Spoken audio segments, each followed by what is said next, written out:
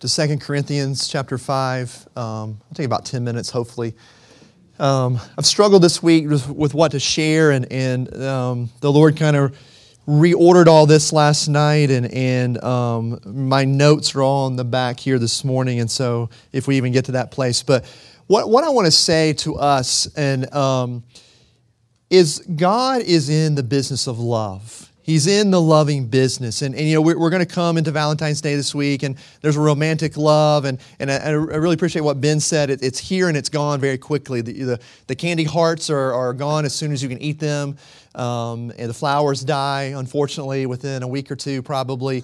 But God's in the loving business. And we talk about many times that since God is who He is and we're made in His image, that He wants us to be conformed more into His image as well, to be transformed by the renewing of our minds. And He wants us to walk and look like Him more and more each and every day. And so if He's in the loving business, means we got to be in the loving business. And as Paul tells us in Ephesians chapter 5, verse 2, I think we have this one coming up. It says, we're to walk in love as Christ loved us and gave Himself for us, a sacrificial offering and fragrant offering to God. And that's the way we are to walk as well. We're to walk in love and really let love be part of who we are, as the gospel message is so much about love. Now, if I say love, there's all these different thoughts on what love is. If I say I love to eat chicken wings and I love my wife, there's two different things of love there, and you probably get that from context. Obviously, the way that I love to eat a chicken wing is not the same way that I love my wife. Amen? You at least should say amen, all right? And the way that I love my wife is not going to be the same way I love a chicken wing, right? And I don't even like chicken wings. I don't even know why I said that necessarily. I mean, I'll eat chicken wings, but I don't necessarily love them.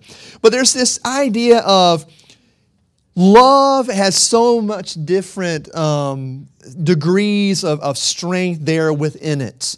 And we have talked some about our focus values, and one of them is that we love big. We want to love big, more than just, hey, we like chicken wings, or hey, we like this person, or we like that person, but going deeper. And, you know, a year ago we talked through a series, kind of unofficial series of getting out of the boat. What it means to get up out of the boat, to get to the water, onto the water, the point of no return. That sometimes as we're walking out in the water, we have those Peter moments where we just kind of grab the beam and we hold on for dear life.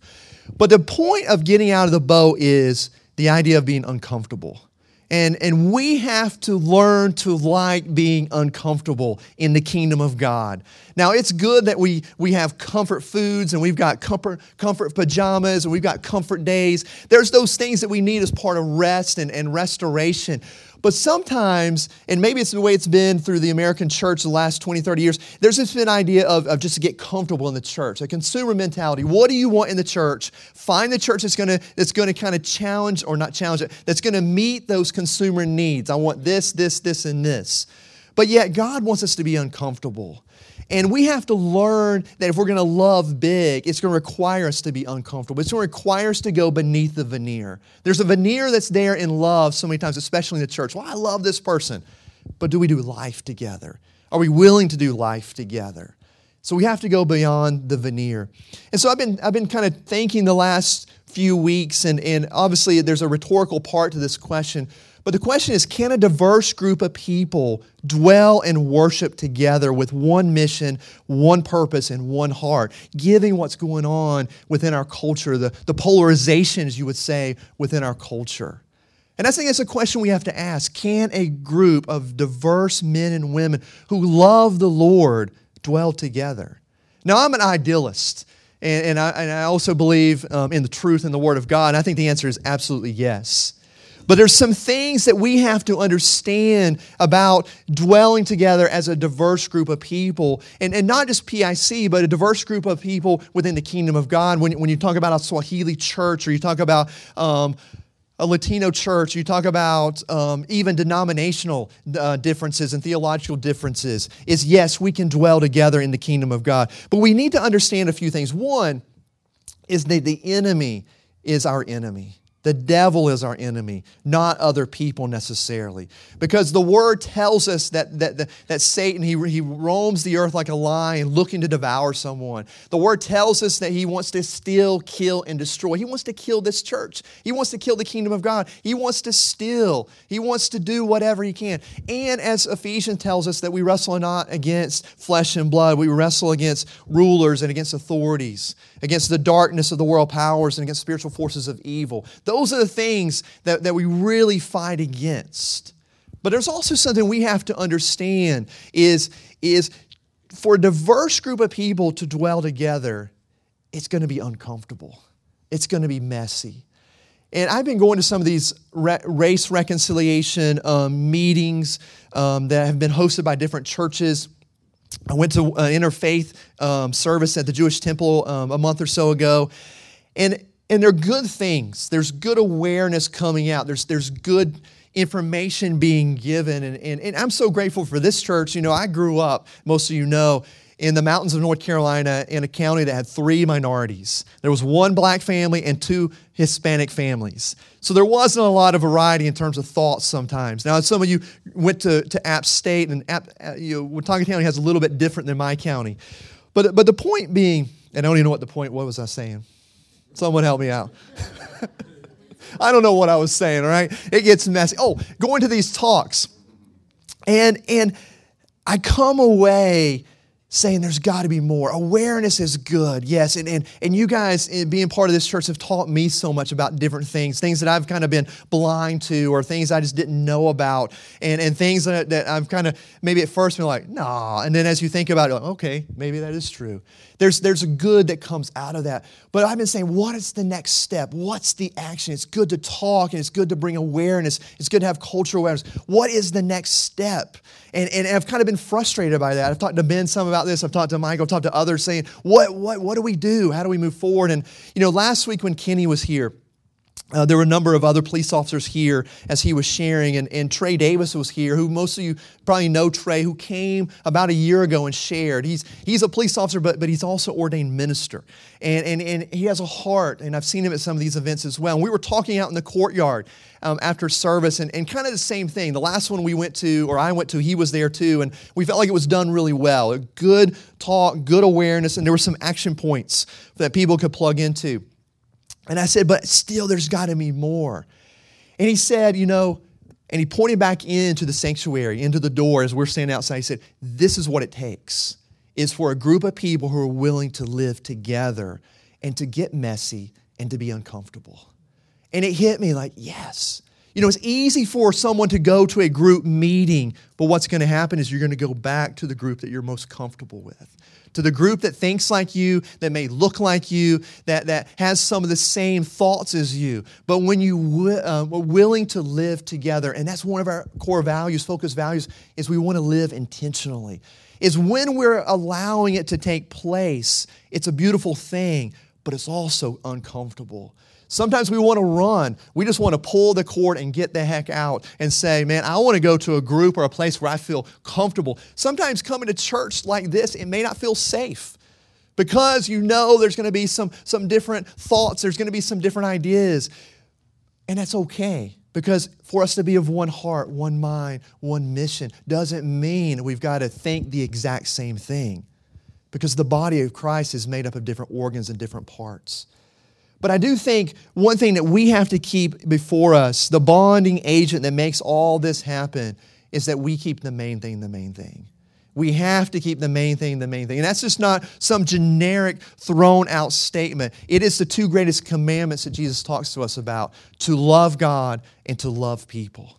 It's to love God and it's to love people. What that means is that we don't sweep issues aside. We don't sweep them under the rug. It means we're going to talk about race. We're going to talk about what's going on in this world. We're going to talk about different things that we may be displeased with or things that we may be pleased with. We're going to talk about those things. But at the end of the day, regardless of our different views, whether it's theological or even political or economical or whatever it may be, is we have to come back to the fact that Christ is the center. And He's the center of it all. Because if we begin to meddle in other things that are minor in essence, then we lose our focus. And Christ is not the center of it all. We got to keep the main thing the main thing. Now, as I said, it doesn't mean then we don't stand for certain things, because there's things I'm displeased with. There's things I've been displeased with for years. And if I told you, you'd probably laugh and say, that's not that big a deal. But there's other things I'm displeased with, or things I'm disturbed by, not just politically, but spiritually, and all these different realms and stuff. But at the end of the day, Christ has to be the center. But there are also things I'm going to stand for. There's heart causes that I have on my heart. Refugees are one of my heart causes, and you get to see my heart cause because I'm the pastor. I get to figure out who comes in and who doesn't, right?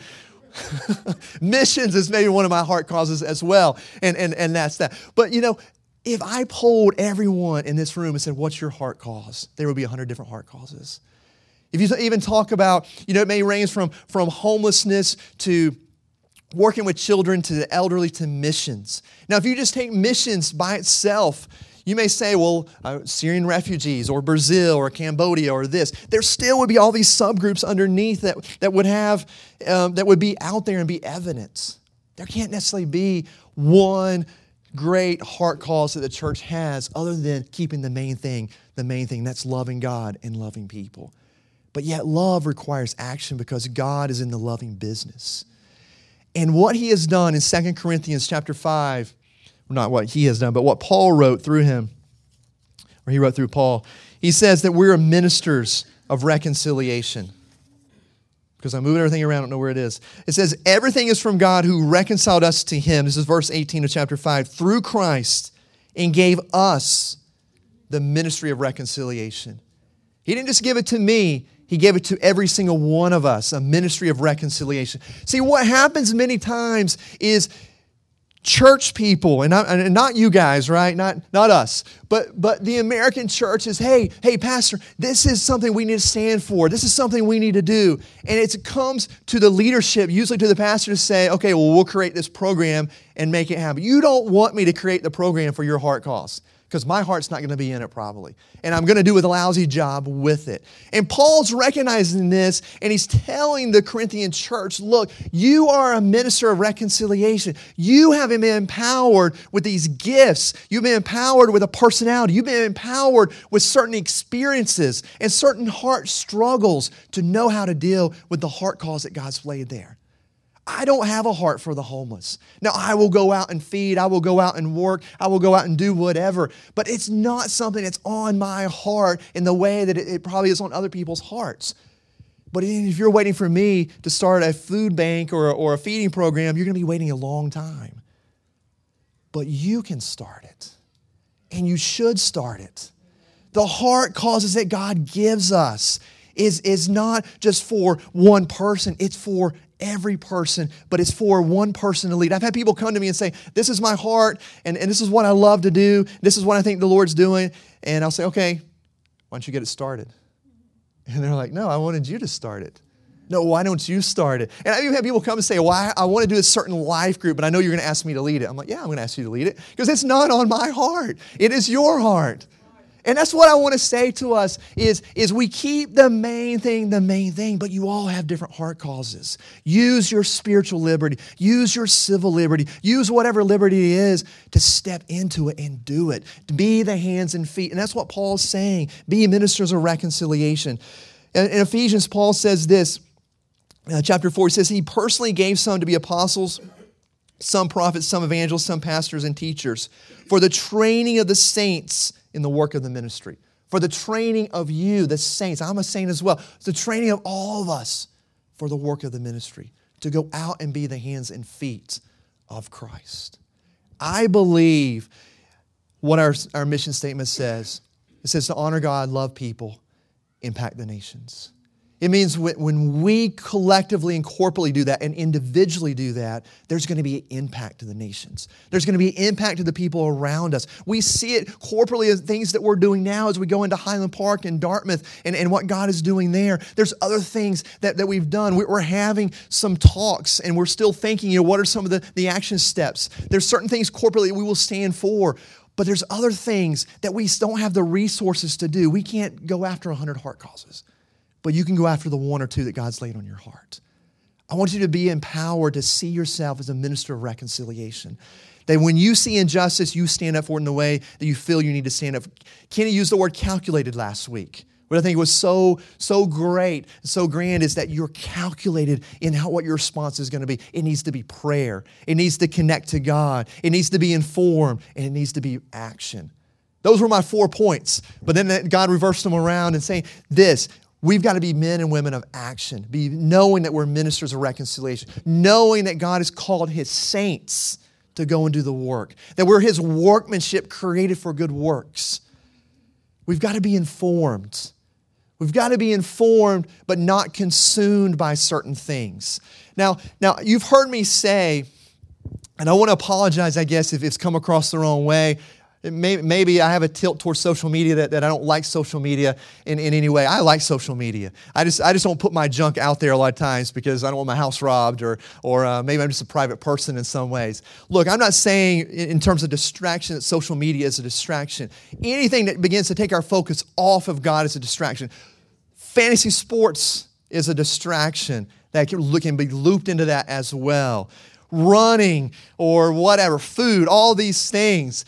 What I'm saying is don't be consumed with something that begins to get your eyes off of Jesus. And what I found when I shared last week is when I was in a hotel room 10, 12 days ago and I had the news on, I started to get worked up. Now I have a political science background, but I've really disconnected from that in a lot of ways because I know how it works me up. I wanted to run for office when I was in college, public policy, all this stuff. And then the Lord kind of changed my heart a little bit and said, no, I want you to be a missionary. But there's these things that still are there sometimes. And I realize, look, I can be informed, but I know what my time limit is. It's about 5 or 10 minutes, and then I just got to go pray. And that's the thing is don't be consumed. Be informed, though, and pray. Be people of action. Be informed. Be calculated with that. And 3 is we've got to be connected to God. And I wanted to share from Exodus 33, but I'm just going to pare it down a little bit. But basically, Moses and the people of Israel were getting ready to go into the promised land. And what God told them is, you go into the promised land, I'm not going with you stiff-necked people. And really what he was saying is, look, I'll be there, but I want you to understand that if you want to go to the promised land, you go right now and you can take it. And because what he was testing them to see, are you going for the blessing? Are you in a relationship with me because of the blessing? Or are you in a relationship with me because of relationship? And the people said, we will not go if you don't go with us. They valued the relationship. And that's what God wanted to hear. And they set up this tent of meeting far outside the camp, so you had to be intentional to go. And the word says that the Israelites could go and consult of the Lord. And Moses would come and consult of the Lord. And Joshua as well. And the nation of Israel would stand up and worship. And I want to say that as we're people of action and as we're informed, that we also connect to the Lord, that Jesus is the Lord. He has to be Lord over our feelings, over even the way we express those. He has to be Lord over that, but we have to connect with Him. We have to spend time in the tent of meeting, getting the heart of God. That's kind of the calculated part that Kenny was talking about last week in action. Is that we read the Word, we're connected, we're in fellowship, we're loving people. If we're not connected, then we're just running sometimes after the things that are more our feelings than the things that are of God. So I want us to understand, can a diverse group of people dwell together? Yes, they can, but it's not easy. It's intentional. There's not a one of us here who calls PIC home that's not doing it intentionally. There's not anyone here who's just, I just kind of stumbled into this. No, we're doing it intentionally. We have to be intentional to do it. But it doesn't mean that we don't just pick one cause and we run that way. It means you have a heart cause. And I want to encourage you to be a minister of reconciliation. We come together and we talk about, we're educating and becoming aware of different thoughts and different ideas, the ways that we view the Word, the way that we've had experiences with God, ministry things that have worked and things that haven't. But in the day, we love God and we love people. In the day, I want you to know that you're empowered to go out into the world and make that impact. You can make that impact. That's something we don't always get. That's something that we kind of pass to someone else. It's my son's. He's going to stand on my shoulders. No, it's you. He's called you in that place of work. He's calling you in that neighborhood. He's put you with a certain group of people who may not think like you, who may not look like you for a reason. You are a minister. And I commission you this morning. I'm done. My job's over, all right? He's looking for a new pastor now. No, I'm kidding. If we do it, the impact to the nations, I don't know if it's above the door anymore. I don't think it is above the door. The impact of the nations is not just one or two folds. It's eternal. It's eternal. It's us standing together. We're all cells in the body. And yeah, one or two may join in my heart cause and we become an organ. It's a heart. There's another group that becomes the lungs. It's another group that becomes the liver and the eyes. It's the body. And we all don't have to be the same. That's the beauty of it. So Lord, I pray this morning, thank you so much for just what you've done here this morning. Thank you, Lord, for our brothers and sisters from the Swahili church, Lord. Thank you for the things that they've shared. Thank you for their heart. Lord, may we just continue to build relationship and understand and know. And Lord, I thank you that you have called us to be lovers of you and to be lovers of people. Lord, I thank you that you've called us not just to be that, because love is an action verb. And that you want us to put into action. Lord, I thank you for all the heart causes that are here. As I might have said a few weeks ago, the God-given dreams that have been placed in each one's heart. And Lord, I pray that we will step into those heart causes, those dreams. Thank you that you empower us by your Holy Spirit to go and stand in the places you've called us to stand. To exercise the freedom that we have in you, the freedom we have in this country, the freedom that just comes from who you've created us to be, Lord. Lord, I empower each person to go and make that impact, Lord, to speak the words in due season, to do the actions in the due season, Lord, to be the light in the homes, in our neighborhoods, on the campuses, in our places of work, where we recreate, Lord, where we eat, wherever it may be. Lord, commission each person this morning. Let them see themselves as that minister of your gospel. And Lord, may we join together where you want to join us together. And we love you and we praise you in Jesus' name. Amen.